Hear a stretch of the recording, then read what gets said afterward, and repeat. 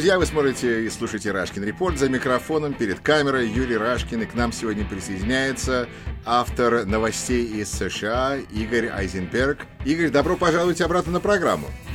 Большое спасибо, Юра. Всегда очень приятно с вами говорить. Всегда очень рад встретиться. Взаимно. Ну что ж, давайте поговорим о новостях, потому что, мне кажется, иногда нужно как-то суммировать. То, что вы делаете на самом деле раз в неделю, вы как бы суммируете то, что произошло за предыдущую неделю, но иногда, кажется, хочется посмотреть на еще более большую картинку, отойти еще чуть-чуть назад и посмотреть на то, что у нас происходит, например, в Соединенных Штатах, то есть это ваша основная тема. Игорь, вы считаете, что есть причины быть оптимистичными людям, которые надеются, что Дональда Трампа не переизберут, или это просто такой момент, когда летом никто не занимается, не интересуется, как бы цифры есть, какие они есть, но потом к ноябрю вот тогда это будет важно. Какой вес вы придаете тем событиям, которые сейчас происходят в нашей стране в политическом смысле? Я считаю, что мы должны быть осторожными. Оптимизм, наверное, не мешает людям. Вообще люди, которые оптимисты, им легче живется, по-видимому.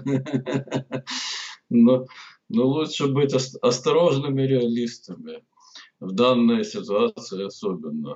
То есть я не говорю, что плохо быть оптимистами, но просто ситуация, она такая, как... Я много раз ссылался на это высказывание Пола Кругмана, который где-то полгода назад написал в «Нью-Йорк Таймс» в своей колонке еженедельно, что все висит на волоске. И мне кажется, что это так, оно будет продолжаться до выборов и, наверное, после выборов, потому что вряд ли можно надеяться на, если даже Байден выборы выиграет, на гладкий переход, на гладкую передачу власти. Я думаю, что этого не будет. То есть нужно быть реалистами. Реализм состоит в том, что у нас очень сложная ситуация в стране. Наверное, я не знаю, но я слежу за событиями в американской политике, наверное, с раннего очень возраста. Там, середины 70-х годов, когда я еще, будучи старшеклассником, слушал «Голос Америки». Ну и я читал, правда, книги, которые можно было найти в то время, как бы непредвзято написанные об истории американской политики. Но я думаю, что очень такая сложная ситуация. Такой не было в Соединенных Штатах, наверное, очень давно. Во всяком случае, наверное, в 20 веке не было таких ситуаций, как сейчас. Может быть, со времен гражданской войны не было таких ситуаций, как сейчас. Потому что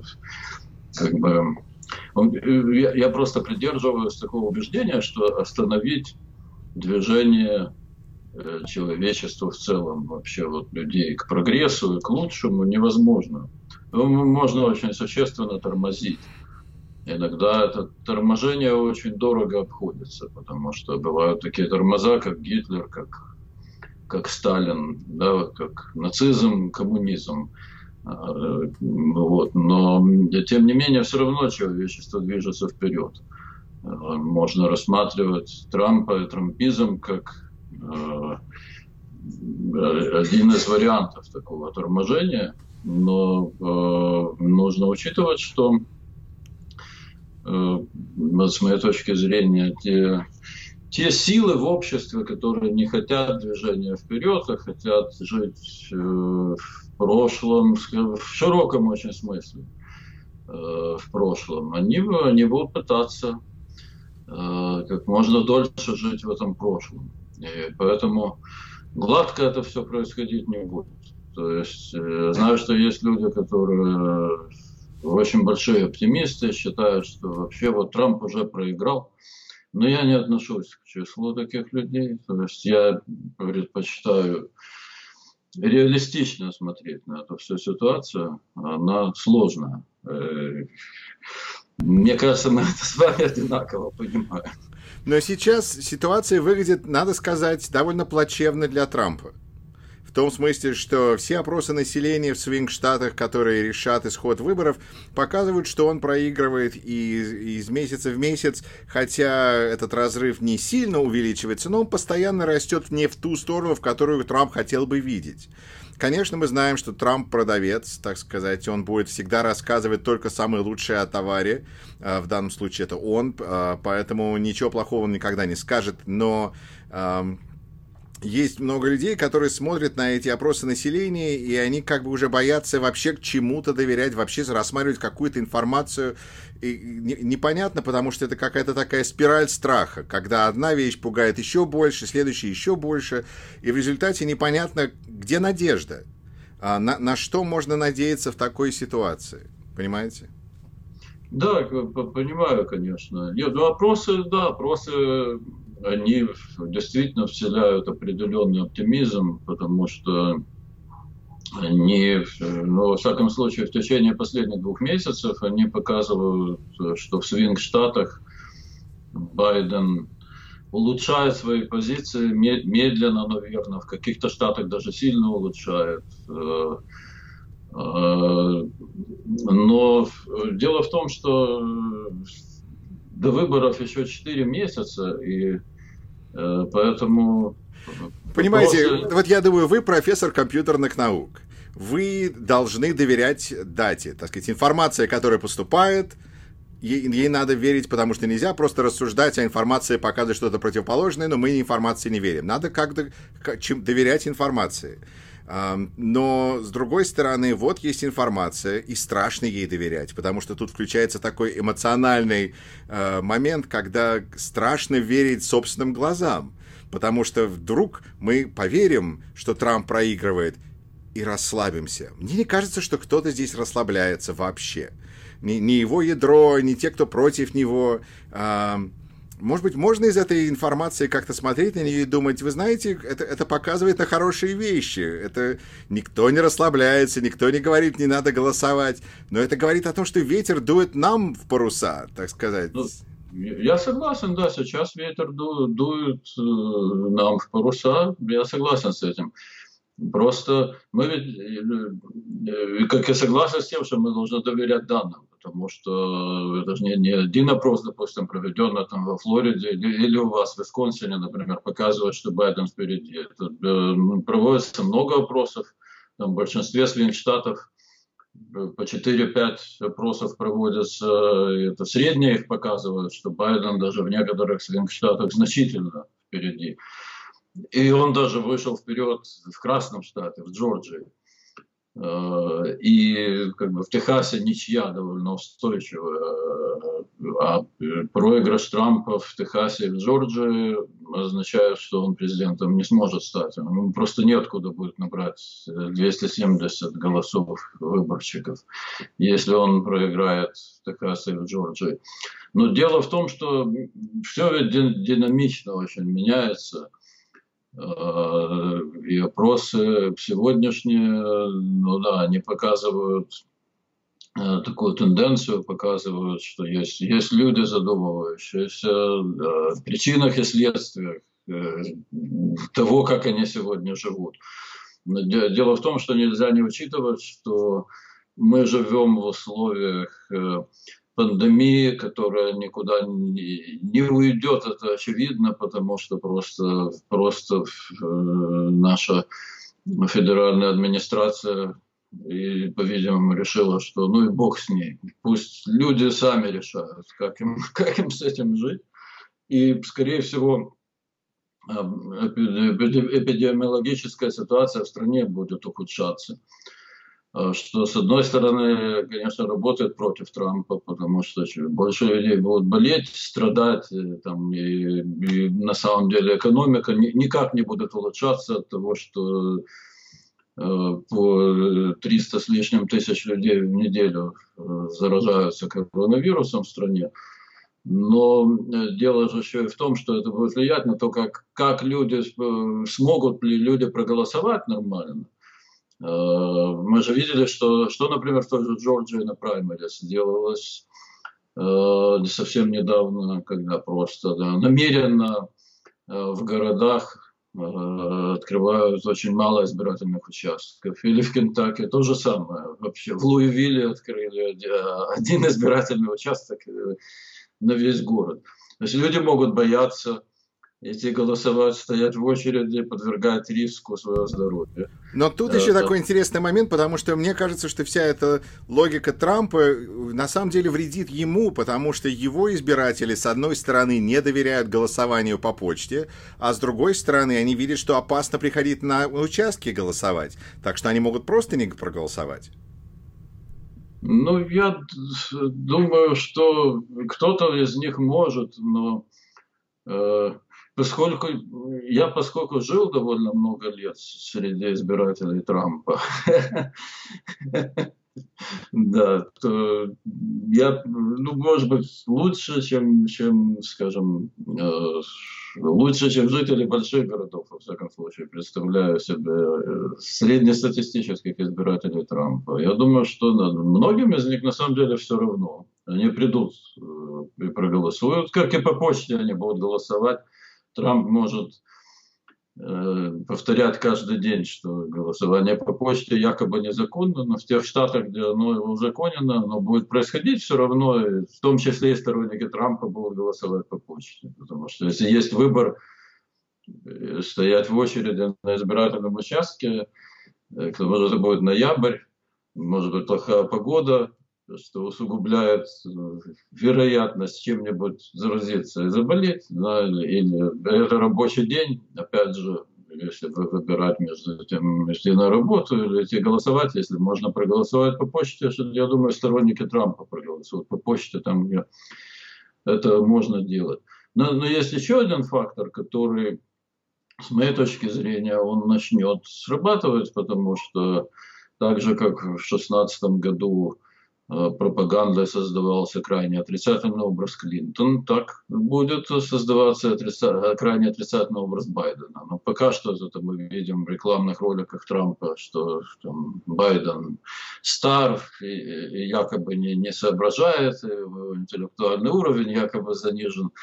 Ну, я думаю, что это вряд ли на кого-то может воздействовать, но не будем забывать, что можно сочинить какой-нибудь компромат, можно что-нибудь там достать, какой-нибудь скелет из шкафа и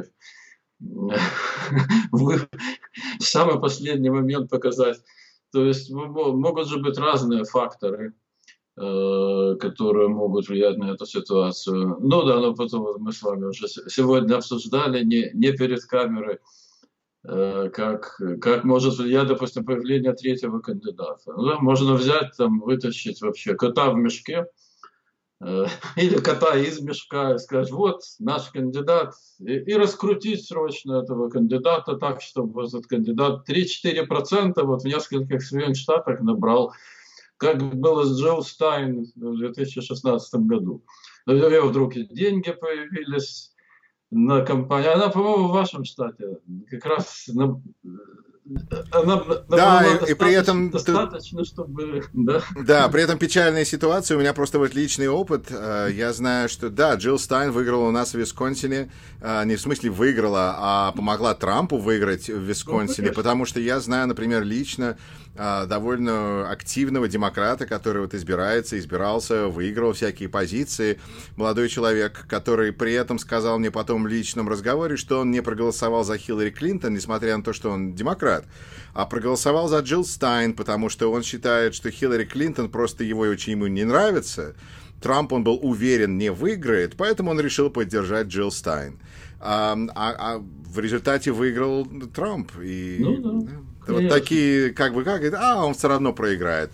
Я надеюсь, что такие мысли не будут работать в этом году, но, с другой стороны, если мы смотрим на какого-нибудь черного третьего кандидата, афроамериканца, цветного человека, например, Канье Уэст, то он вполне может набрать там какие-то проценты у своих собственных почитателей его музыки.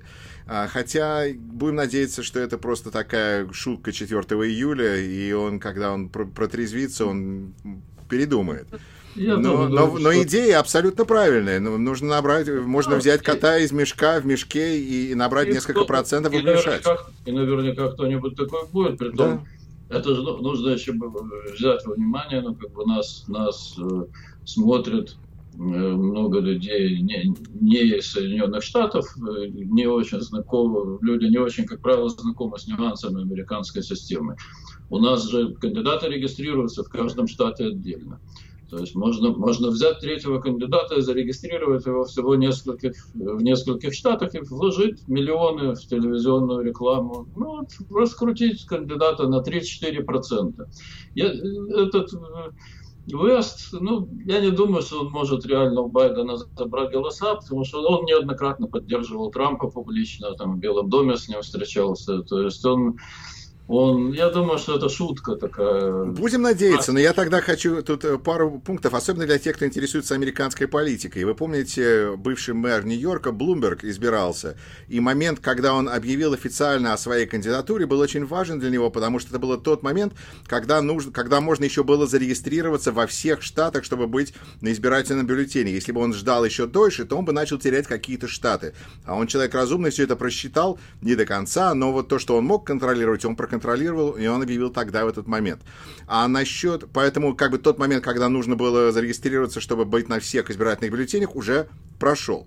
С другой стороны, Канье Уэст меня как бы не интересует, смешит, не знаю, тем, что у него же своя компания не только записи музыки, но еще и обуви.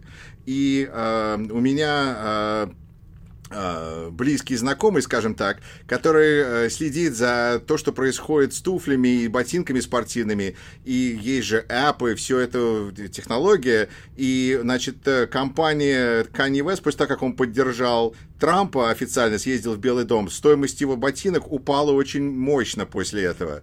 Поэтому я думаю, как это отразится на стоимости его ботинок, если вот он сейчас будет избираться против Трампа, и если это не поможет, может, он вообще бросит избирательную кампанию. Там столько всего замешано, что копать и копать. Ну, мне кажется все же, что Kanye West это такая шутка. Причем, да, вот что интересно, я сегодня получил массу вопросов там, под моим еженедельным обзором, и люди даже в личку писали в Фейсбуке, причем люди из Украины и из России, и спрашивали, вот, третий кандидат, вот, Kanye West, что это, как это? То есть это на самом деле, ведь, по сути, ну, он там написал твит. И из этого твита это означает, что в России сделали новость. Эта новость перескочила в Украину. То есть, и как бы люди на самом деле, ну, кто-то испугался, кто-то подумал, ну да, ну вот что это, спрашивают, насколько это серьезно, что за этим стоит. Ну вот так интересно, что, по-моему, я потом просто полистал интернет, я думал, как же так?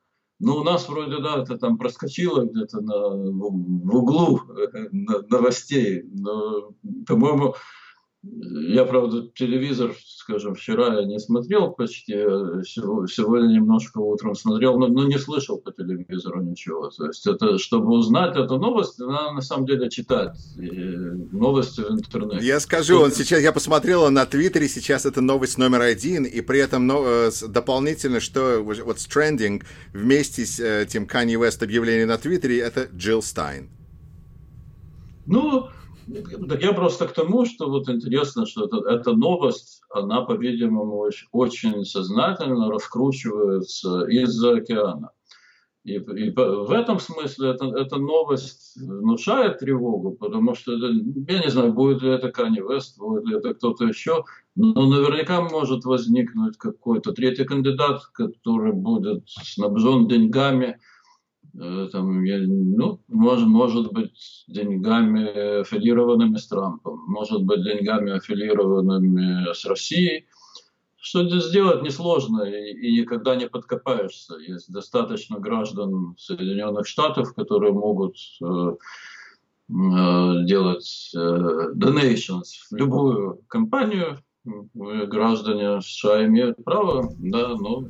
И учитывая, что за этим должен следить Трамп и его администрация, которая не будет за этим следить принципиально, пожалуйста, подбросы, вбросы, донаты в этом избирательном цикле будут просто ужасные. А потом разбираться, это уже как бы после того, как поезд ушел и все так далее.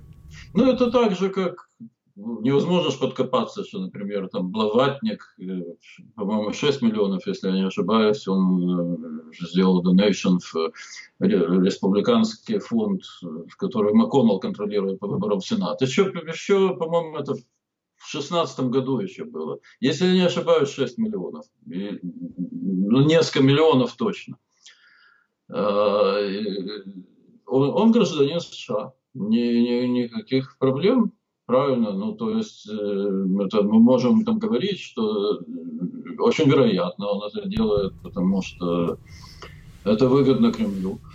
И может быть даже по его договоренности с кем-то в Москве, но наказать его за это невозможно. Как американский гражданин он имеет право переводить деньги избирательный фонд для любых кандидатов. Игорь, я тут хочу сказать тогда вот добавить к этому, опять вернуться к Блумбергу на секундочку, потому что для тех, кто интересуется американской политикой, мне кажется, это был очень интересный кандидат и такой познавательный и обучательный, потому что человек потратил больше $1 миллиарда собственных денег, если не ошибаюсь, на это дело. У него были замечательные рекламные ролики, они были веселые, они так просто так издевались и троллили Трампа, это было удовольствие их смотреть. А когда дело дошло до выборов, он не набрал практически ничего, потому что выяснилось, что деньги не решают всей ситуации. Поэтому, с одной стороны, да, у Трампа дофига денег, и это видно еще и потому, что я, который за него никогда не проголосует, вижу на своем Фейсбуке, своей ленте очень много теперь рекламы за Трампа, потому что им нужно просто от этих денег, видимо, как-то потратить их. Поэтому они показывают свою рекламу кому угодно, это ужасная реклама, но тем не менее. Так что, с одной стороны, много денег будет у Трампа, и они будут и из России, из всех разных стран, и через все вот каналы, которые вы перечислили. Но, с другой стороны, само по себе это не означает, что он оказывается в лучшей ситуации. И это, на самом деле, это помогает ему на какой-то там маленький процент. И, опять же, в близких выборах. Если выборы 51-49, то помощи от кремлевских троллей и все эти деньги, это имеет значение, мне кажется. Но если идет разрыв там 60-40 или 51-42, когда уже даже margin of error, ошибка, так сказать, на полях уже не показывает, все равно есть большой отрыв, то тут никакие деньги, мне кажется, не помогут. Тут может помочь либо фальсифицирование голосов, либо как бы лимитация голосов, чтобы люди не пошли голосовать, то, о чем мы говорили ранее. Но когда происходит большой разрыв, сами деньги уже не спасают кандидата. Да, если разрыв большой, конечно, деньги не помогут. Но у Трампа действительно денег много. Настолько много, что он покупает рекламное время. Вот, например, вот у нас в штате Нью-Йорк. Например, смотришь даже Рэйчел Мэдоу шоу по MSNBC. То есть, более против Трампа направленные передачи трудно себе представить по телевидению, да? И в рекламном блоке почти в каждом, вот последние 2 недели, обязательно трамповская реклама идет. То есть, я думаю, что он очень много денег за это платит. Причем бессмысленно платит, потому что ему в Нью-Йорке не светит вообще ничего. То есть по всем вопросам в Нью-Йорке он проигрывает Байдену там 20-25% голосов. И эта реклама лишена всякого смысла. То есть абсолютно. Но тем не менее, деньги ему похоже, что действительно нужно потратить, их некуда девать реально. Будет хуже, если они найдут действительно какого-нибудь третьего кандидата, в которого вот вложена часть этих денег. И чтобы, вот, допустим, в таких штатах, как Висконсин, в таких, как Мичиган, скажем, Флорида, да, Северная Каролина, может быть, даже в особенности, где разрыв меньше, попробовать раскрутить третьего кандидата на 2-3% голосов, которые могут роль сыграть. Вы знаете, я вот только думаю, что нужно в этом смысле найти именно правильного третьего кандидата, потому что, например, Канье Уэст мы все уже в Америке довольно хорошо знаем. Он и в красной шапочке ходил, и в Белый дом сходил, как вы говорили. Так что и все его позиции как-то, в общем-то, ему же не доверяют. В этом смысле мне напоминает, простите за выражение, Хиллари Клинтон, потому что у нее тоже была как бы репутация, и на нее можно было повесить всякий негатив, потому что ее критиковали уже 30 лет и так далее. К ней как-то, к несчастью для нее, вообще все прилипало. Но Джилл Стайн была как-то так недостаточно известна, и это помогло. Нужен какой-то кандидат Трампу, нужен определенный кот. Не любой кот в мешке, а вот нужно найти правильного кота. Я не боюсь, я думаю, что Канье Уэст это не тот кот.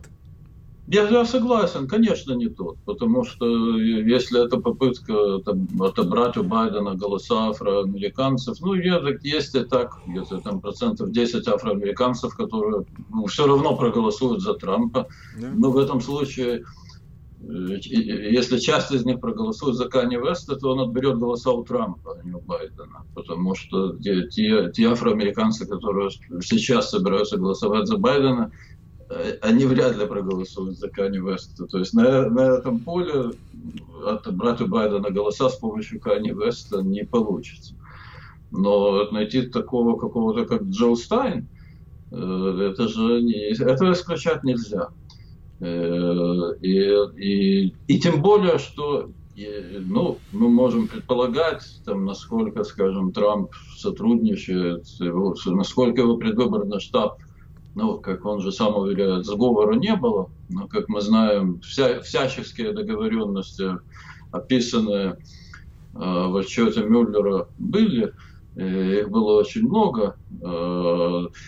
Дело в том, что в России такие технологии отработаны очень давно, то есть какой-нибудь выставляется технический кандидат. Раньше, когда в России происходили еще выборы, часто выборов нет, но еще в 90-е годы, когда выборы в России происходили, они действительно были конкурентны, то эта технология была отработана, она и в Украине применялась, поскольку там работали российские политтехнологи. То есть технический кандидат специально для того, чтобы отобрать голоса у того, у кого те, кто выставили технического кандидата, хотели отобрать голоса. И Джилл Стайн в 2016 году это была совершенно та же история. Причем... Вы знаете, Игорь, я вот тут думаю, размышляю об этом, пока вы говорите, и мне кажется, что на самом деле тот факт, что все демократические кандидаты вышли из гонки, начиная с Пита Бутиджеджа, который, мне кажется, был самым влиятельным, потому что когда он вышел из гонки, сказав, что если мы сейчас не выйдем, то Берни Сандерс будет кандидатом, а это может плохо кончиться для всех нас. Несмотря на то, что у демократов есть историческая репутация быть безумных котов, которые бегут все в разные стороны, тут они, видимо, почувствовали, что надо работать вместе. И тот факт, что что мы все идем за Джо Байденом, несмотря на то, что он не Иисус Христос, не Бог и по воде сам не ходит, но, видимо, все поняли, что надо идти за одним человеком и назначили его кандидатом, и это говорит какие-то такие достаточно интересные позитивные вещи о демократах и их способности работать вместе. Да, я согласен, безусловно. И мне казалось одно время, что они никак не решаются на этот шаг, но потом как-то это быстро все произошло, и произошло, с моей точки зрения, да, очень правильно, потому что я вполне понимаю, что у Берни Сандерса много сторонников, достаточно много, но если бы он был кандидатом, то он бы выборы не выиграл, это очевидно, потому что меньшинство людей, реально меньшинство людей в стране поддерживает Трампа, но и меньшинство поддерживает Сандерса. И трамповское меньшинство в свинг-штатах, оно бы выиграло у меньшинства, которое в свинг-штатах поддерживает Сандерса, потому что, я понимаю, что в таких штатах, как Нью-Йорк, как Калифорния, такие более левые идеи, они могут быть очень популярными среди большого числа людей, но в Нью-Йорке и в Калифорнии любой кандидат демократов в любом случае выиграет. Выигрывать-то надо как раз в свинг-штатах в первую очередь. И, допустим, попробовать выиграть в Джорджии и в Техасе, где Сандерс бы точно никаких шансов выиграть не имел. Поэтому очень правильно демократы сделали. Действительно, это вселяет оптимизм, потому что они действительно объединились вполне сознательно. И в том числе и сам Сандерс, надо дать ему должное, хотя он долго ждал, но потом он поддержал Байдена. Приятно очень было смотреть их разговор в онлайне, когда в мартовский разгар пандемии Сандерс выступил в поддержку Байдена, и как они это все обсуждали друг с другом.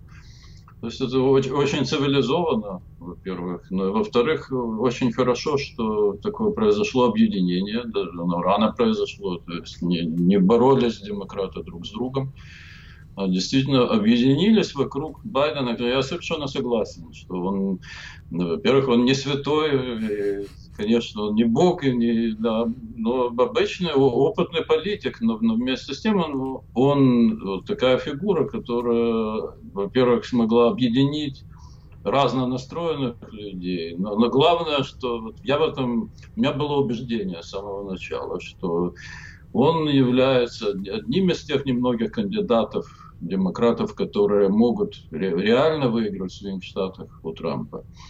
Потому что это такая специфическая задача. Трамп не случайно выиграл выборы вот во всех этих 8 штатах, которые мы называем свинг-штатами в 2016 году. То есть мы можем говорить, да, что там была российская пропаганда, была антиреклама, Клинтон, там, опять же, с помощью России организована. Но голосовали это люди в итоге. И нам совершенно понятно всем, что с тех пор, что страна разделилась на красные и синие штаты, что вот есть это небольшое количество штатов, которые не красные, не синие, которые вот лиловые, пурпурные, которые голосуют то так, потому что там, с одной стороны, население больших городов в этих штатах не превышает население провинциальных маленьких городков. С другой стороны, там во многих из этих штатов действительно много рабочего класса, преимущественно белого. И у этой вот социальной группы есть свои интересы. То есть много факторов сошлось. И чтобы именно вот этих всех людей привлечь на свою сторону, конечно, нужен был кандидат не радикальных взглядов придерживающийся, и кандидат объединяющий. В этом смысле у Байдена очень, очень хороший главный лозунг его кампании – объединить страну, совершенно расколотую. То есть вот я вообще себе представить не мог, что мы дойдем до такой жизни, как сейчас, когда там люди реально не разговаривают просто друг с другом, хорошо знакомые много лет, ссорятся, ругаются, то есть не в Фейсбуке, а в реальной жизни. То есть в стране такой очень, очень, очень существенный неприятный раскол, который только усугубляется.